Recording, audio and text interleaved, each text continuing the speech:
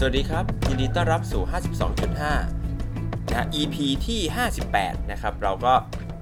กลับมาในวันพฤหัสเราจะคุยกันถึงเรื่องของความรู้นะครับมีอะไรมาอ่านเจอมาก็จะมาแชร์ให้ฟังนะครับส่วนใหญ่ก็เป็นความรู้ด้านคอมพิวเตอร์นะครับแล้วก็ระบบเครือข่ายนู่นนี่นั่นนะครับจริงๆวันนี้ก็อาจจะแหวกแนวหน่อยนะแต่ว่ามันมีรีพอร์ตตัวหนึ่งที่น่าสนใจนะฮะแล้วก็คนพูดถึงกันค่อนข้างเยอะนะครับในโลกออนไลน์นะครับก็คือเรื่องของรีพอร์ตที่เป็นอินเทอร์เน็ตเทรนด์ปี 2019 นะฮะไอ้รีพอร์ตพวกอินเทอร์เน็ตเทรนด์เนี่ยนะครับปกติผมก็จะต้องหามาอ่านบ่อยๆนั่นแหละนะครับเพราะว่าเนื่องด้วยอาชีพบางครั้งต้องหาเรื่องไปเล่านะครับให้กับผู้คนนะต้องหาตัวเลข reference อ้างอิงอะไรบางอย่างเนี่ยก็จะไปหาอินเทอร์เน็ตเทรนด์นะก็จะมีทุกปีนี้มานะครับมาแล้วเหมือนกันนะครับก็ทำโดยบริษัทนะครับบอนนะครับบอนพาร์ทเนอร์นะเขาก็มีการจัดการนะครับเก็บข้อมูลนะข้อมูลเชิงสถิตินะครับแล้วก็เอามารายงานนะเป็นรายงานที่หนามากนะฮะ333 หน้ามั้งนะครับค่อนข้างยาวเลยทีเดียวนะครับก็มีหลายๆคนนะฮะเอามาพูดในมุมมองต่างๆกันนะด้วยความที่รีพอร์ตมันยาวขนาดนี้นะครับก็จะหยิบมุมไหนมาพูดก็ได้นะฮะแต่ว่าผมก็จะสรุปเป็นภาพใหญ่ๆนะครับให้ฟังกันว่าในแต่ละหัวข้อของอินเทอร์เน็ตเทรนด์เนี่ยนะครับมีอะไรบ้างนะครับที่เขาสรุปกันมานะในรีพอร์ตฉบับนี้เนี่ยนะครับเขาสรุปออกมาเป็นหัวข้อใหญ่ๆทั้งหมด11หัวข้อนะก็คือหัวข้อแรกเป็นเรื่องของ user นะครับuser เนี่ยนะครับก็เข้าไปไล่มาเลยนะว่าอินเทอร์เน็ตนะประชากรอินเทอร์เน็ตบนโลกเนี่ยนะครับมีปริมาณนะครับยังไงบ้างนะก็แน่นอนฮะถ้าเอาภาพใหญ่ๆเลยก็คือว่าแนวโน้มการเติบโตของเรามันลดลงนะคือประชากรเพิ่มขึ้นนะประชากรเพิ่มขึ้นนะแต่ว่าอัตราการเติบโตเนี่ยต่ำมากนะครับเพียงแค่สักประมาณ 5-6% อะไรเงี้ยนะครับค่อนข้างต่ำนะก็เลยถือว่าแนวโน้มการเพิ่มขึ้นของประชากรน้อยลงนะแต่ตอนนี้เราก็มีประชากรอินเทอร์เน็ตเนี่ยนะครับหรือคนที่ใช้อินเทอร์เน็ตเนี่ยนะครับเป็นจำนวนเกินครึ่งของโลกแล้วนะครับ 51% ของประชากรโลกนะครับเป็นประชากรอินเทอร์เน็ตนะครับโดยที่ประเทศที่มีการใช้งานอินเทอร์เน็ตเยอะที่สุดในโลกนะครับมีประชากรอินเทอร์เน็ตเยอะที่สุดในโลกนะครับก็คงไม่ผิดโผไปมากนักนะฮะก็คือประเทศจีนนั่นเองนะครับประเทศจีนเนี่ยประเทศเดียวนะฮะมีประชากรอินเทอร์เน็ตนะครับถึง 21% นะครับของประชากรอินเทอร์เน็ตทั้งโลกนะครับแสดงว่าตลาดจีนนี่โอ้โหยิ่งใหญ่อลังการมากนะนี่เรายังไม่นับรวมนะตลาดคนจีนที่อยู่นอกประเทศจีนอีกนะครับซึ่งก็เป็นปริมาณผมว่าอีกเยอะพอสมควรเลยนะฮะในขณะที่ประเทศที่มีประชากรอินเทอร์เน็ตรองลงมาก็คือประเทศอินเดียเขาไม่ผิดโผครับนะฮะก็คือ 18% ของ ประชากรอินเทอร์เน็ตนะคิดว่าอเมริกาจะมีประชากรอินเทอร์เน็ตสักเท่าไหร่ฮะประเทศอเมริกา1ประเทศมีประชากรอินเทอร์เน็ตนะครับเทียบกับทั้งโลกเนี่ยเพียงแค่ 8% เท่านั้นเองนะครับก็คือโอ้โหถ้าเทียบ2ประเทศจีนกับอินเดียเนี่ยเรียกว่านะครับอัตราการใช้งานอินเทอร์เน็ตเนี่ยนะครับของอเมริกาเนี่ยสู้ไม่ได้เลยนะแถมอัตราการเติบโตเนี่ยนะครับในฝั่งเอเชียแปซิฟิกเนี่ยยังมีอัตรานะครับที่สูงกว่าแล้วก็มีโอกาสนะที่จะสูงขึ้นไปได้อีกด้วยซ้ำนะเพราะว่าเขาบอกงี้ฮะไปดูจากข้อมูลนะฮะอินเทอร์เน็ตยูเซอร์เนี่ยในเอเชียแปซิฟิกนะครับในฝั่งเอเชียแปซิฟิกเนี่ยมีคนใช้งานอินเทอร์เน็ตเนี่ยอยู่นะครับแค่เท่าไหร่ 53% นะครับ53% ของทั้งหมดนะครับ53% ของทั้งหมดขอโทษครับนะทั้งหมด 48% ของประชากรนะฮะใช้อินเทอร์เน็ตนะแต่ว่ายังเหลืออีกเกินครึ่งเลยฮะที่ว่ายังไม่ได้เป็นประชากรอินเทอร์เน็ตนะที่สามารถเพิ่มนะแล้วก็กลายเป็นประชากรอินเทอร์เน็ตไปได้นะตลาดก็สามารถโตได้อีกเยอะในขณะที่นอร์ทอเมริกาเนี่ยนะครับมีเพียง 9% นะครับประชากรเพียง 9% เท่านั้นนะที่ไม่ได้ใช้งานอินเทอร์เน็ตนะครับถ้าเกิดอัตราการที่คนไม่ใช้งานอินเทอร์เน็ตเยอะที่สุดก็คือแอฟริกานะครับแอฟริกานี่คนใช้น้อยนะแต่ว่านั่นแหละนะครับเป็นตลาดที่ในฝั่งอเมริกาก็พยายามจะไปตีอยู่นะครับแต่จะเห็นได้ว่าพอร์ชั่นของนะฮะเอเชียแปซิฟิกนะฮะจะมีผู้ใช้งานอินเทอร์เน็ตอยู่ค่อนข้างเยอะเลยเรื่องของสมาร์ทโฟนนะครับน่าจะเป็นยุคเริ่มเสื่อมถอยนะครับของสมาร์ทโฟนแล้วล่ะนะครับคำว่าเสื่อมถอยนี่ไม่ใช่มันไม่เติบโตนะครับมันก็มีจริงๆมันก็มีความเติบโตของมันอยู่เพียงแต่ว่าอัตราการเติบโตมันเนี่ยนะครับมันเริ่มลดลงแล้วนะครับถ้าเทียบอัตราการเติบโตเนี่ยนะครับตอนนี้สมาร์ทโฟนเนี่ยนะฮะขายได้ลดลงนะถ้าเทียบกับปีที่แล้วเนี่ยนะครับก็คือลดลงไป 4% นะครับ 4% นะก็คือว่าเรียกว่านะครับคนเริ่มผมว่าเริ่ม stable แล้วนะฮะคนก็เริ่มใช้งานอินเทอร์เน็ตกันแบบ ใช้ตัวมือถือเนี่ยนะครับกันแบบโอเคนะครับโทรศัพท์มือถือเครื่องนึงอยู่ไป3ปี5ปีก็ได้นะไม่จำเป็นต้องเปลี่ยนทุกปีนะครับไม่ต้องตามเทคโนโลยีที่บางทีก็ราคาค่อนข้างแพงนะฮะกันแล้วนะฮะก็แสดงว่าการใช้งานนะครับของโทรศัพท์มือถือเริ่มอยู่ในสภาวะ stable แล้วนะอื่นๆที่เกี่ยวกับฝั่ง user เนี่ยก็มีเรื่องของอัตราการเติบโตนู่นนี่นั่นนั่นแหละนะครับซึ่งก็คงไม่ไปพูดถึงมากนะเพราะว่าข้อมูลมันค่อนข้างเยอะนะครับมีพูดถึงเรื่องของบริษัท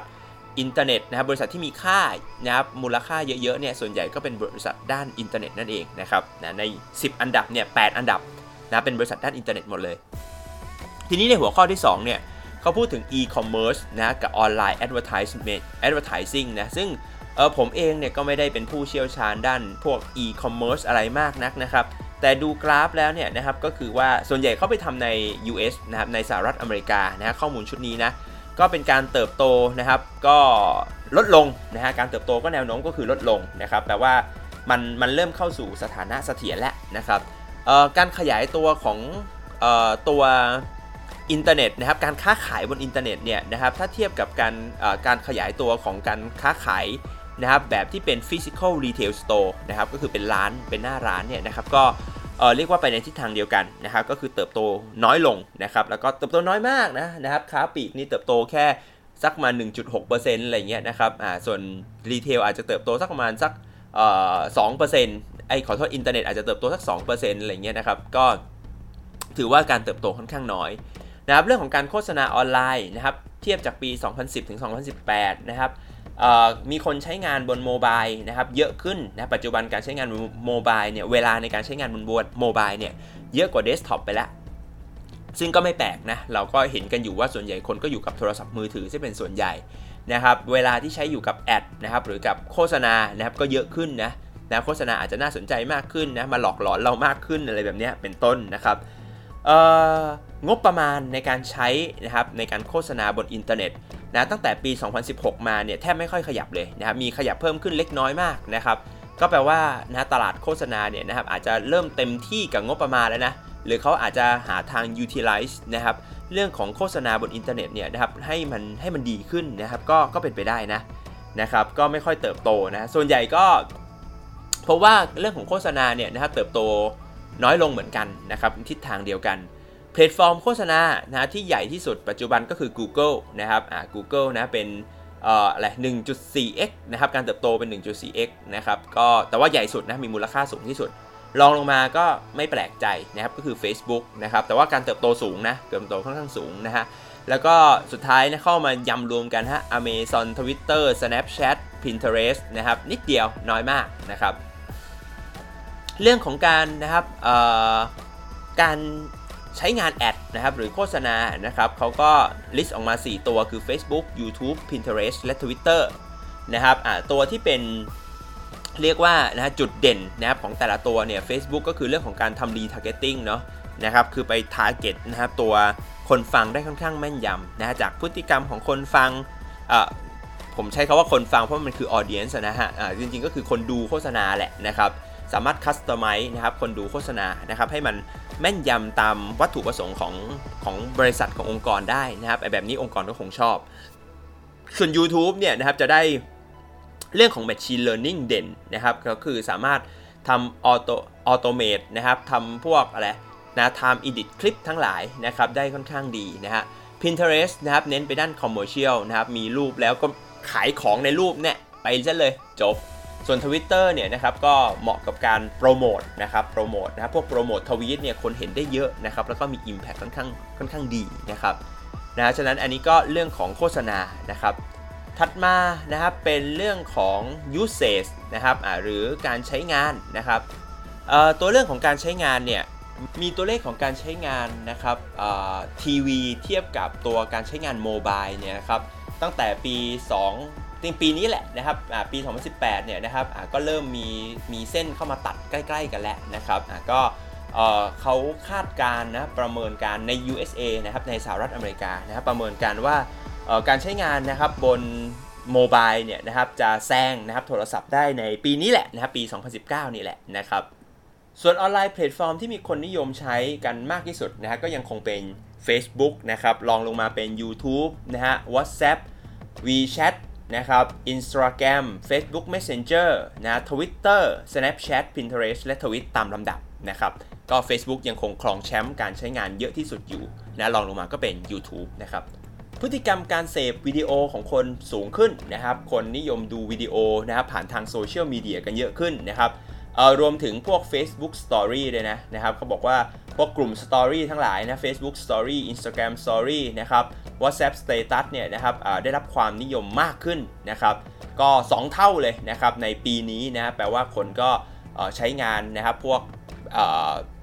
มีเดียพวกวิดีโอเยอะขึ้นนะครับเป็นเรื่องของพอดแคสต์บ้างนะครับในอเมริกานะครับจำนวนคนฟังพอดแคสต์นะครับเพิ่มขึ้น2เท่านะครับใน4ปีนะครับใน4ปีนะครับจำนวนคนฟังเพิ่มขึ้น2เท่านะครับในไทยผมคิดว่าปีนี้ปีเดียวเนี่ยนะครับดีไม่ดีคนฟังพอดแคสต์เนี่ยอาจจะเติบโต2เท่าด้วยซ้ำนะครับในประเทศไทยแต่ว่าพอร์ชั่นของคนฟังมันเล็กนะครับตลาดยังเล็กมากนะฮะก็เอาไปเทียบกันไม่ค่อยได้นะครับ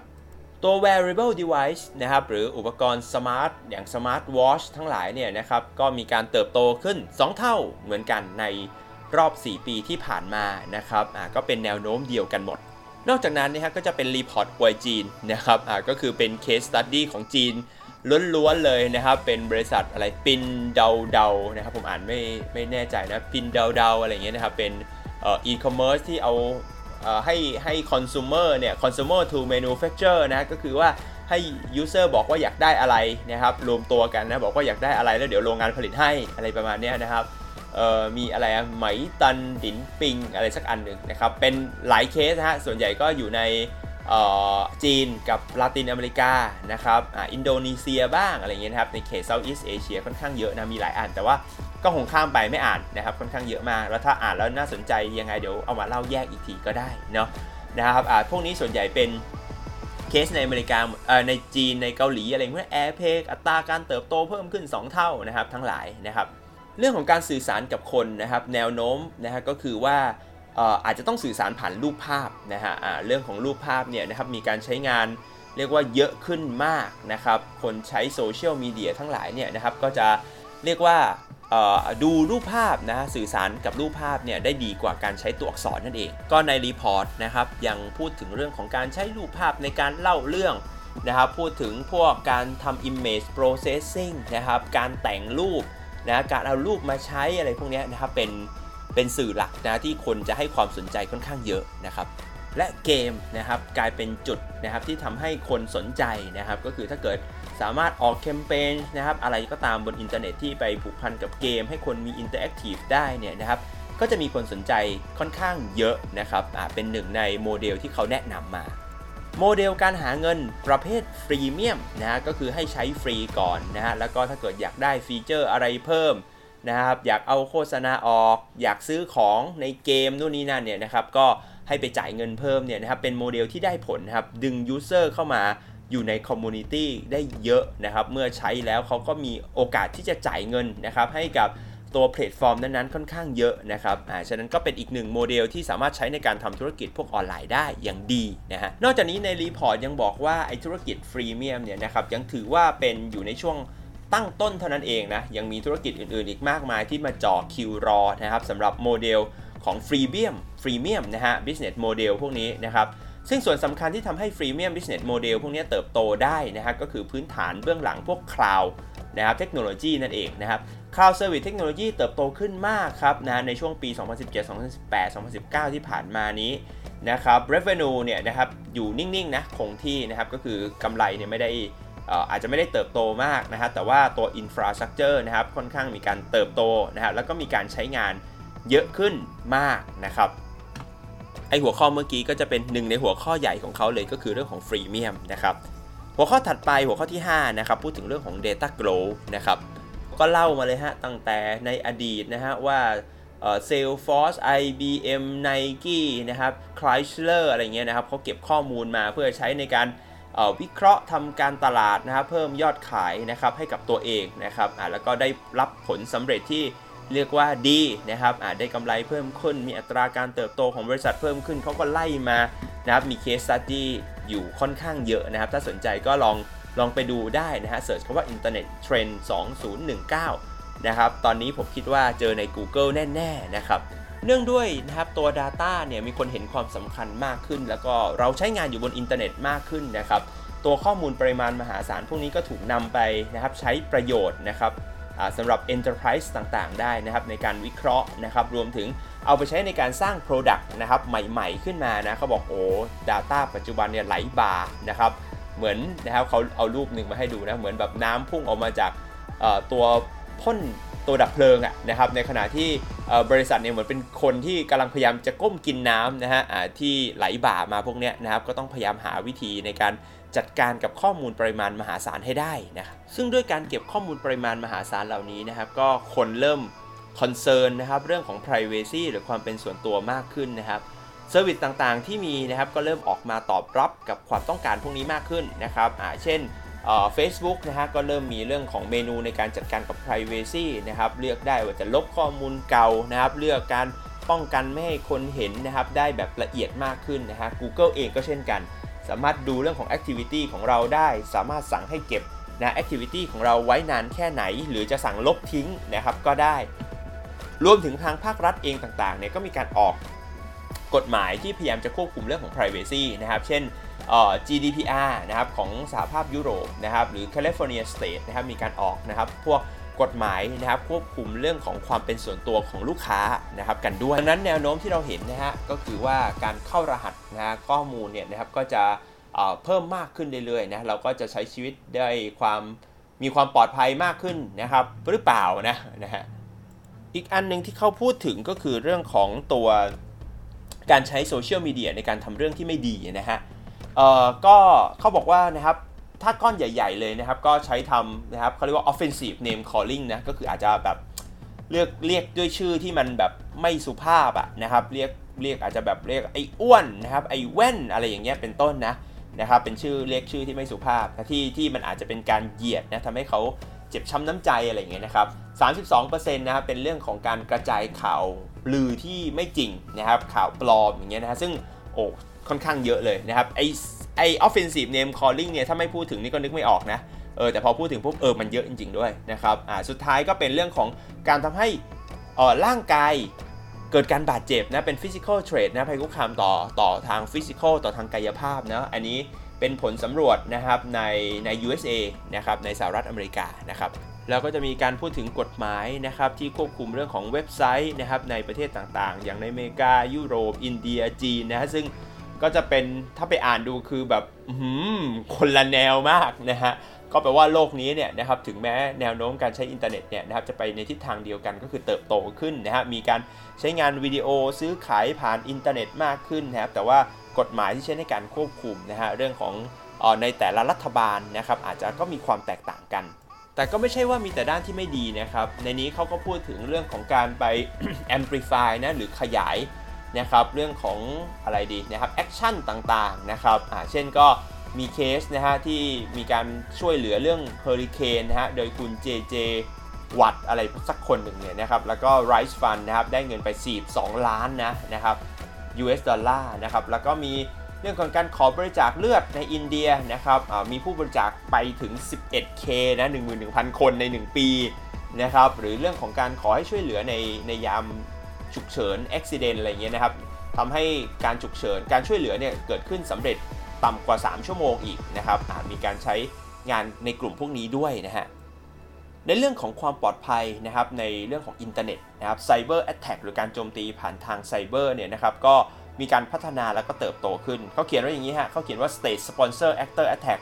เท่ากับ Rising นะฮะก็คือการโจมตีที่ถูกสนับสนุนโดยภาครัฐเนี่ยนะครับสูงขึ้นนะการโจมตี large scale นะครับขนาดใหญ่นะครับมากขึ้นนะครับแล้วก็การโจมตีเพื่อหวังเงินนะครับหรือหวังผลประโยชน์ด้านการเงินเนี่ยก็สูงขึ้นนะครับรวมถึงนะฮะการโจมตีทำให้เกิดความเสียหายเนี่ยนะครับก็เยอะขึ้นนะฮะก็ความเสียหายนะครับโดยเฉลี่ยเนี่ยนะครับก็บอกในปี 2018 นะคือ78 วันนะครับโดยเฉพาะพฤติกรรมออนไลน์ของเราเนี่ยนะครับก็จะเป็นจุดสำคัญนะฮะที่ผู้โจมตีจะใช้ในการโจมตีเราด้วยนะครับ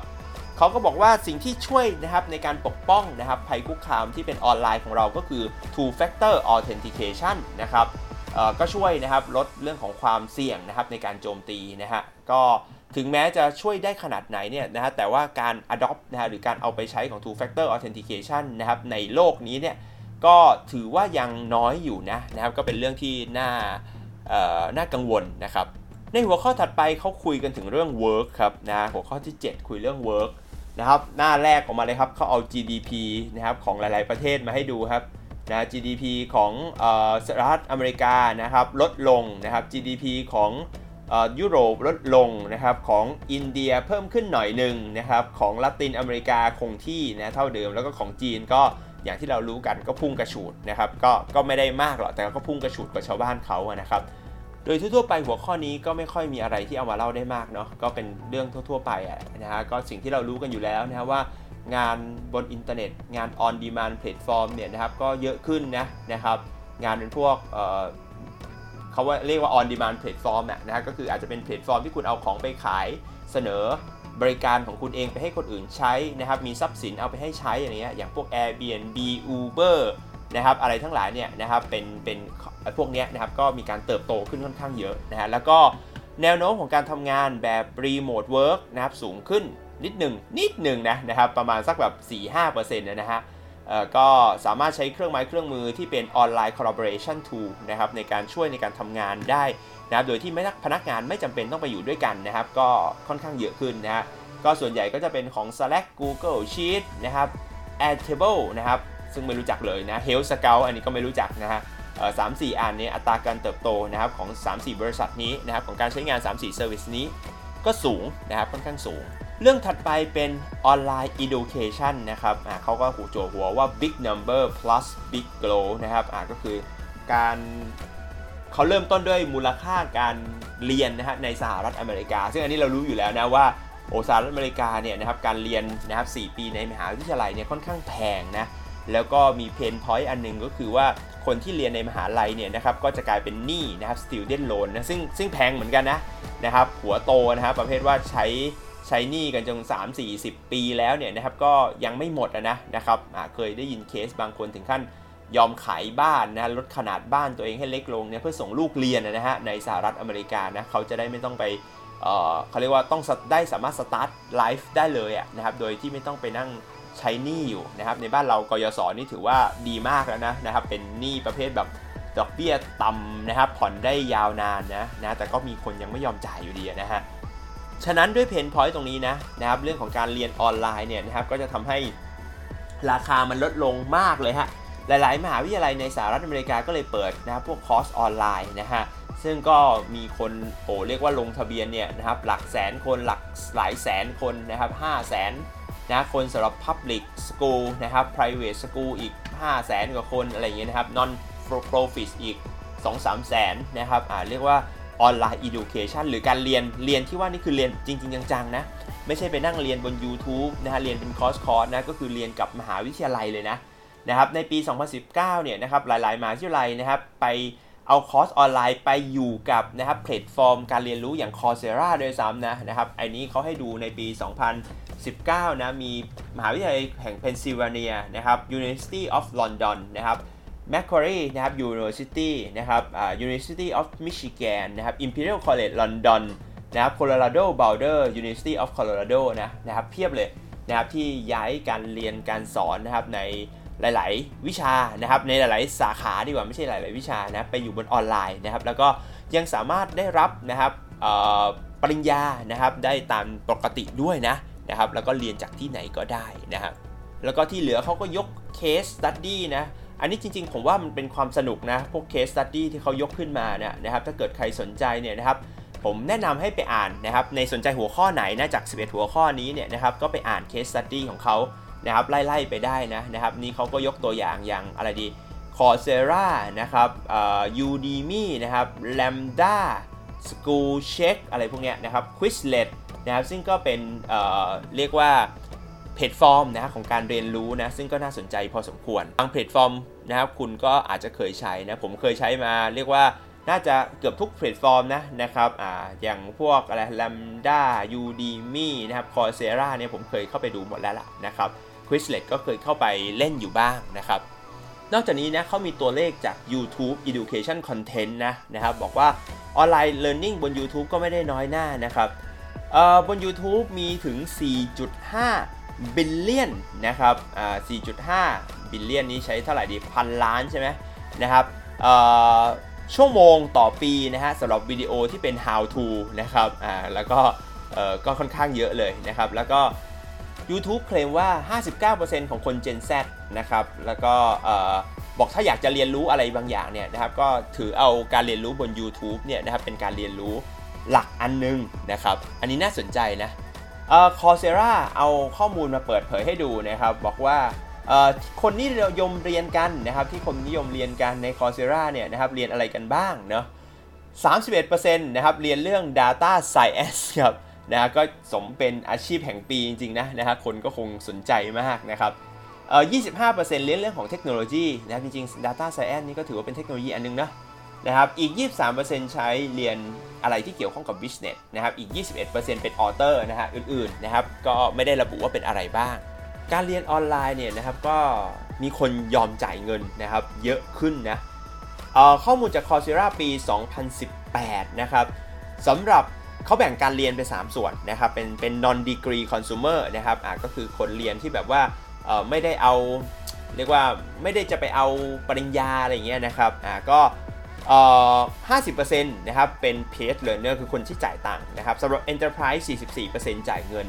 สำหรับ degree consumer คือไปเรียนเพื่อที่จะเอาปริญญา 89% นะครับจ่ายเงินนะครับนั่นเอง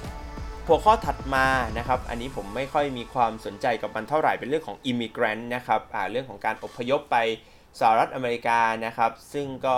เป็นบริษัทเป็นเรียกว่าเป็นประเทศที่มีเทคโนโลยีเยอะอะไรเงี้ยนะครับก็จะมีพูดถึงเรื่องของภาษีงานอิมมิเกรนท์ที่มาทำงานในสหรัฐอเมริกานะครับผมข้ามครับอันนี้ผมถือว่าไม่มีความเกี่ยวข้องกับเราเท่าไหร่นะครับยังไม่อยากรู้ก็สไลด์สั้นๆนะครับไม่กี่หน้าเท่านั้นเองถัดมาเป็นเรื่อง Healthcare นะครับในสหรัฐอเมริกาเหมือนกันนะครับหลังจากนั่งอ่านดูรีวิวแล้วเนี่ยนะครับก็ไม่ค่อยเรียกว่าไม่ค่อยสะท้อนภาพในบ้านเราเท่าไหร่นะเนื่องจากว่า Healthcare ในสหรัฐอเมริกาเนี่ยมีหลายเรื่องนะครับมีเรื่องของประกันมาเกี่ยวข้องมีเรื่องราคาแพงอะไรอย่างเงี้ยนะครับบ้านเรายังไม่นิดประกันนะครับ Healthcare ขนาดนั้นนะครับอาจจะมีก็ดีนะครับเรื่องของ medical plan อะไรไม่ได้รุนแรงมากนะครับเรื่องของการเก็บข้อมูลพวกสุขภาพทางอิเล็กทรอนิกส์เนี่ยนะครับมันก็จะมีแพลตฟอร์มหลายๆที่พยายามทำนะครับคือปัญหาใหญ่อันนึงเนี่ยอันนี้เคยฟังมานานแล้วก็คือว่าระบบ Healthcare เนี่ยมีปัญหาเหมือนกันทั่วโลกคือเรื่องของการส่งมอบเรคคอร์ดกันเนี่ยมันยากนะครับเช่นผมไม่สบายแล้วไปโรงพยาบาลนึงเนี่ยนะครับเคยไปตรวจรักษามีประวัติการรักษาแล้วเนี่ยนะครับถ้าเกิดวันนึงผมไม่พอใจโรงพยาบาลเนี้ยแล้วผมเปลี่ยนโรงพยาบาลเนี่ยประวัติการรักษาของผมอาจจะไม่ได้ตามไปด้วยนะฮะคือส่วนใหญ่แล้วไม่ได้ตามไปด้วยนะเพราะว่ามันติดเรื่องของข้อกฎหมายติดเรื่องของวิธีการจัดเก็บอะไรแบบนี้นะในประเทศไทยนี่ยิ่งตัดทิ้งไปเลยใช่ไหมเพราะว่ามันบางครั้งเนี่ยนะครับแค่โรงพยาบาลในเครือเดียวกันเนี่ยนะครับยังไม่ส่งมอบข้อมูลหากันเลยนะครับผมเคยไปโรงพยาบาลกรุงเทพอย่างเงี้ยไปโรงพยาบาลกรุงเทพ1โรงพยาบาลกรุงเทพ2โรงพยาบาลกรุงเทพ3ข้อมูลไม่ซิงค์กันนะครับไปทุกครั้งก็ต้องไปแบบทำบัตรผู้ป่วยใหม่นะครับทั้งที่เคยมีอยู่แล้วนะฮะอะไรแบบเนี้ยนะครับหลายบริษัทนะครับที่เป็นบริษัทด้านเทคนะพยายามจะแก้ปัญหาตรงนี้ฮะแต่เคยฟังเคสนี้มาแล้วคือทำไม่สำเร็จนะครับสักที่หนึ่งนะครับApple ก็พยายามนะ Google ก็พยายาม Microsoft ก็มีการพยายามทำอยู่นะครับบริษัทใหญ่พยายามทำนะในสหรัฐอเมริกาแต่ว่าไม่สำเร็จนะครับในหัวข้อสุดท้ายนะครับซึ่งเป็นหัวข้อปิดของเขานะครับเป็นหัวข้อว่า China Internet นะครับคือเน้นมาที่ประเทศจีนประเทศเดียวเลยคือถึงขั้นที่บางคนบอกว่าไอ้รีพอร์ตนี้มันเป็นรีพอร์ตอวยไชน่านี่หว่านะครับคือมีอัตราการเติบโตนู่นนี่นั่น Finance Case Study การเอาเกมมาใช้อะไรอย่างเงี้ยนะครับก็เป็นแบบส่วนใหญ่เป็นเคสในประเทศจีนนะครับเรียกว่าหมดเลยฮะเกือบหมดเลยนะครับแต่อันนึงที่อ่านแล้วรู้สึกได้ว่าเฮ้ยมันเป็นแนวทางเดียวกับทั่วโลกแหละนะครับแล้วก็เป็นแนวทางเดียวกับประเทศไทยด้วยนะครับก็คือเรื่องของแชทนะครับในหัวข้อนี้มันจะบอกว่า China Chat เท่ากับ enabler of transaction and service นะครับคือโปรแกรมแชทเนี่ยมันไม่ได้เป็นโปรแกรมแชทอีกต่อไปแล้วนะคุณสังเกตได้นะครับใน LINE ของคุณเนี่ยนะครับตอนนี้มันเริ่มไม่ใช่โปรแกรมแชทแล้วใช่ไหมนะมันมี LINE Pay นะครับมันมีคูปองแลกมันมี LINE อะไรLINE Food อะไรสักอย่างใช่ไหมนะครับรวมถึงแอปพลิเคชันอื่นๆก็มาทำหน้าที่แบบนี้นะเขาเรียกเซอร์วิสแบบนี้ว่าเป็นซูเปอร์แอปฮะซูเปอร์แอปคือแอปเดียว มันทำทุกอย่างเลยอะนะครับคือแบบไม่ได้เป็นแอปเฉพาะทางทำอะไรบางอย่างและอย่างเนี่ยเขายกตัวอย่าง Grab อย่างเงี้ยนะฮะเรามีการส่งของเนี่ยมีส่งของส่งคนนะครับlogistics transportation นะครับมีเรื่องของการจ่ายตังค์นะครับมี Grab Food นะครับมีบ้านเราเยอะแยะเลยนะครับGrab Uber นะครับในต่างประเทศนะแอปทั้งหลายเนี่ยนะครับก็พยายามทำตัวเองเป็นซูเปอร์แอปมากขึ้นนะคือยอมให้ทำทุกอย่างให้ได้นะ Facebook เองก็พยายามทำเหมือนกันนะคือ Facebook เป็นโซเชียลมีเดียให้ขายของได้ให้แชทได้ให้ทำวิดีโอไลฟ์ได้ให้ทำเพจได้ให้ยิงโฆษณาได้นะครับพยายามจะเป็นทุกอย่างให้เธอแล้วนะฮะอีกเรื่องหนึ่งที่น่าจะถูกจริตเดียวกับคนไทยนะครับก็คือเรื่องของ e-commerce บวก live streaming นะซึ่ง e-commerce บวก live streaming เนี่ยนะครับจริงๆมันเป็นสิ่งที่ในโลกตะวันตกเนี่ยนะครับค่อนข้างแปลกใจนะว่าเฮ้ยมันทำได้ด้วยเหรอนะครับการทำ live streaming ไลฟ์แล้วขายของเนี่ยมันขายได้เหรอปกติเราอุตส่าห์เอา AI มาเอาแชทบอทมานะเพื่อให้รองรับลูกค้าจำนวนเยอะๆได้แต่อันนี้กลับด้านกันนะคือเรามายืนขายกันหน้าไลฟ์นะครับซึ่งปรากฏว่านะครับไลฟ์สตรีมมิ่งเนี่ยก็อย่างที่เราเห็นแล้วนะครับในเมืองไทยเราก็แนวโน้มเดียวกันเลยบางซันนะฮะคนก็เริ่มมาไลฟ์ขายของแล้วก็คนก็ซื้อนะซื้อกันเยอะขึ้นซะงั้นนะครับทั้งที่การแบบเดินเข้าไปกดเข้าไปในแอปเสร็จแล้วก็ดู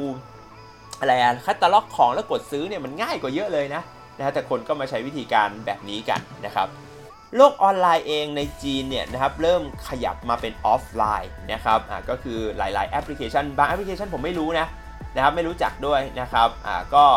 มาทำร้านที่เป็นออฟไลน์นะออฟไลน์ก็ทำออนไลน์นะอย่างเช่นเซเว่นนะในจีนเนี่ยก็มาทำออนไลน์ด้วยอาลีบาบาเปิดรีเทลนะครับเพียบเลยนะครับมีร้านอะไร Easy Home อ่านไม่ออกเอลเม่ซันอาร์ต